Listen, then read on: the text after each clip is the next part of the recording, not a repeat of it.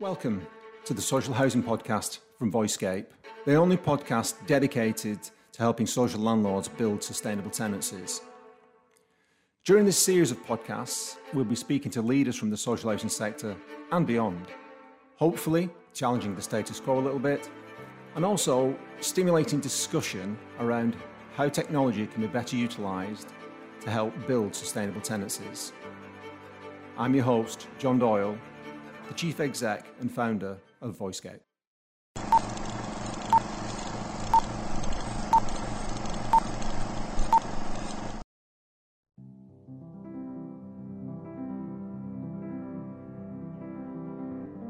On today's Social Housing Podcast, I would like to consider the question of whether registered social landlords are part of the solution to the housing crisis, or if in fact they're part of the problem. To consider that conundrum, I am joined by Geraint Oakley, who is currently Executive Director of Growth at Platform Housing. He has a wealth of experience from the social housing sector and also with private builders Barratt Homes and David Wilson Homes. Welcome to the Social Housing Podcast. Welcome, Geraint. To kick off the conversation, I'd like to ask you your opinion on who you think is best situated and best suited to help solve the housing crisis. Well, I've been saying for quite a few years now that housing associations are uniquely positioned to really adapt and identify what causes the housing crisis. It's not a single factor. There's a lot of things involved with that. And therefore, they are obviously in the prime position to look at solutions to that. And I think the other point I'd like to raise is that we work very closely with Homes England. We're very much embedded with the local regions that we work within. And obviously housing associations at a national level are lobbying continuously for changes in the way that we actually can provide more homes. And of course, housing associations are in a very financially capable position to manage that build programme and create thousands of new homes a year. Okay. I remember when we were talking earlier that one of the key challenges, it seemed to me, is the question of land acquisition. Because I suppose there's more to building a house than just building a house. I wonder if you could just sort of speak to us on that and what the challenges are, particularly faced by social landlords. Yeah, we all know that the housing market at the moment is in a very, very turbulent period. There's incredible price rises across different regions, and that obviously is reflected in what is, the raw material of buying land, getting out there in the land market. And it's an incredibly competitive world to operate in. Buying the right land in the right locations is absolutely critical. But we're competing against, big volume house builders, regional housing developers, and to some extent, other HAs. Obviously, we're in competition with each other, which makes it all the more challenging. And obviously, one of the other challenges, of course, to get the right residual land values, we are building affordable homes. We're building less dense neighbourhoods. We are looking at building really great public spaces, a sense of community. So, we have that less dense housing offer, and therefore we don't get the same residual land values as you would do if you were building high density volume house building. And that is a challenge. But, obviously, I think some of the solutions to that have to be looking at how we can partner with local authorities going forward. Am I right in thinking that some of the local authorities themselves are competing with social landlords for land acquisition as well? Are they part of the mix? Absolutely. Local authorities are under a huge amount of pressure at the moment, as we all know, with funding and cuts. And they've got to look at the way in which they can operate effectively and use their assets. And some of their assets are obviously land. And they are looking at how they can move into that environment. And there are many local authorities that have property divisions now. And of course, with that comes its own challenges. One, buying land, making that work, having the right skill sets to build once you've got that land under your control. The planning process is difficult.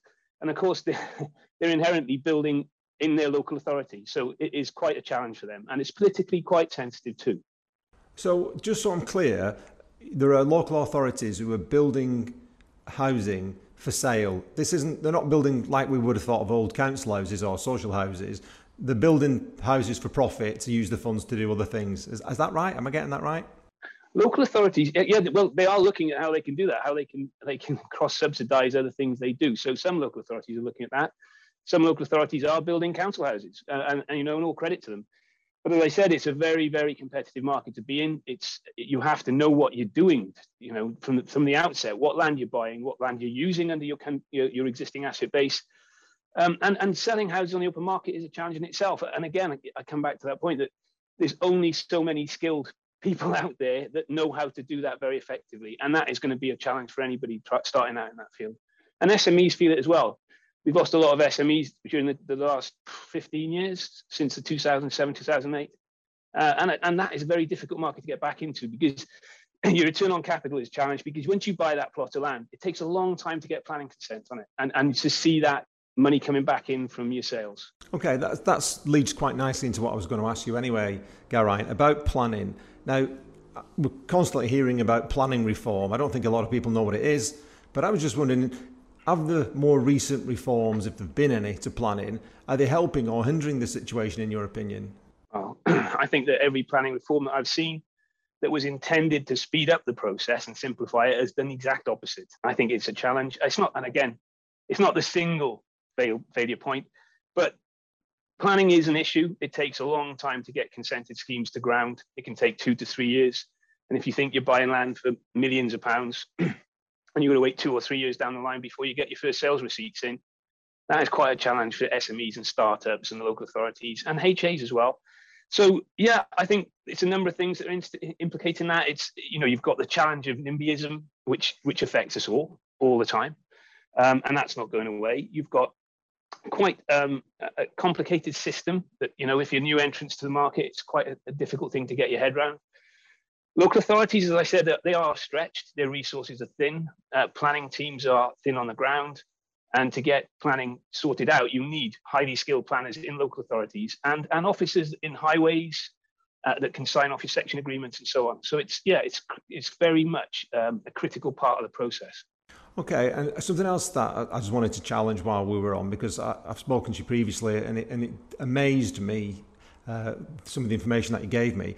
But it's this idea of the misconception that the place is getting crowded. This idea of, that's part of the NIMBYism, isn't it? We don't want any more houses, we're too busy, roads, schools, etc. But when it comes down to the actual facts of the matter, I thought maybe you could talk about that illusion of Greenbelt and what that's doing, and just how crowded is the United Kingdom? Yeah, well, this is quite a startling fact, and I checked it up after I spoke to you, John, just to make sure I was right. So we've all got this perception that we've overdeveloped across the whole of the UK, and that there's a massive density of urban development everywhere. That's not the case. Only 2% of the land in England is built on, and only 0.1% is continuous urban ribbon. So that is quite a misconception. And I do know there are incredibly dense estates in city centres and so on.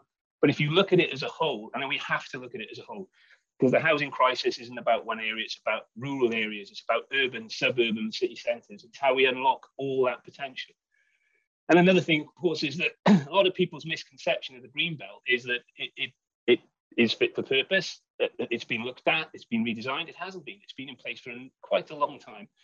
And as a result, I don't think it's fit for purpose now. I think we need to review the Greenbelt situation. I think we need to look at our cities and urban areas and see how we can best utilise the land around the towns and cities to provide more homes.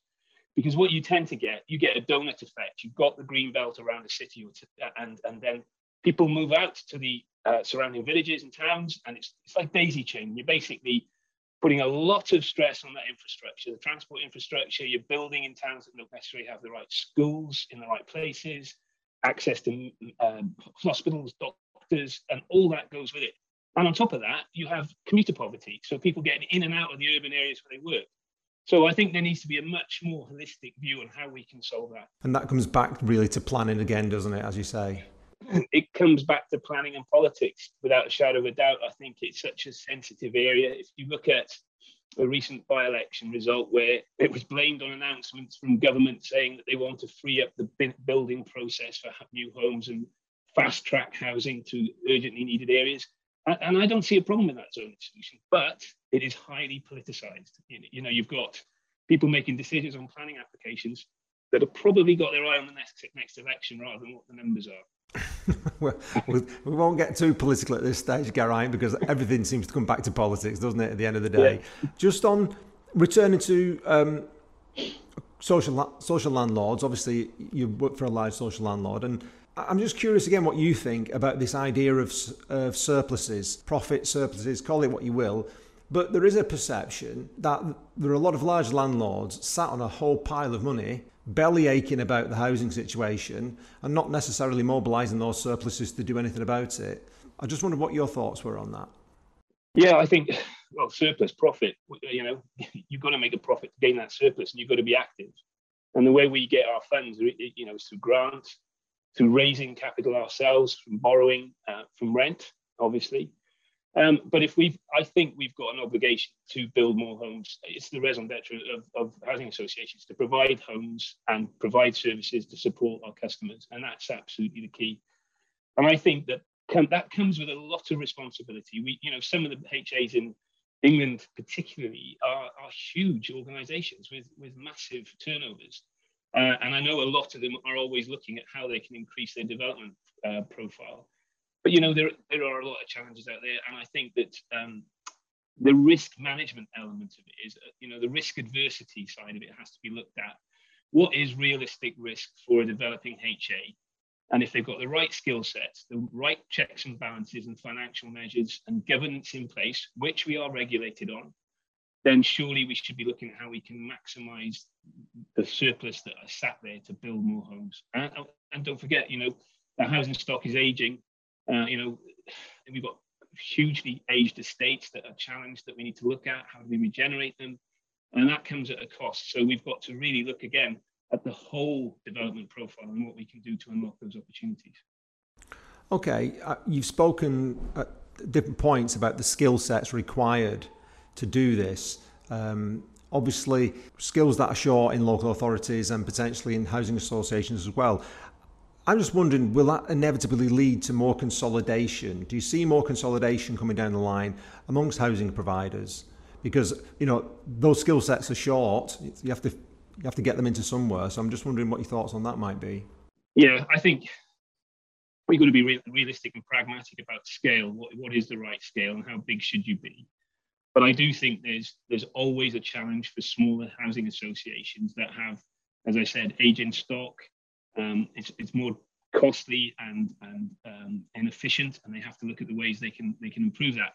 And obviously, if you're a developing HA, you're growing your stock size, you can charge against your properties, you can generate funds, you can do more. And I think that, realistically, as you say, that, there are a finite number of highly skilled people out there, and it's a small sector. It feels massive sometimes, it feels incredibly huge, but in reality, it's a relatively small sector.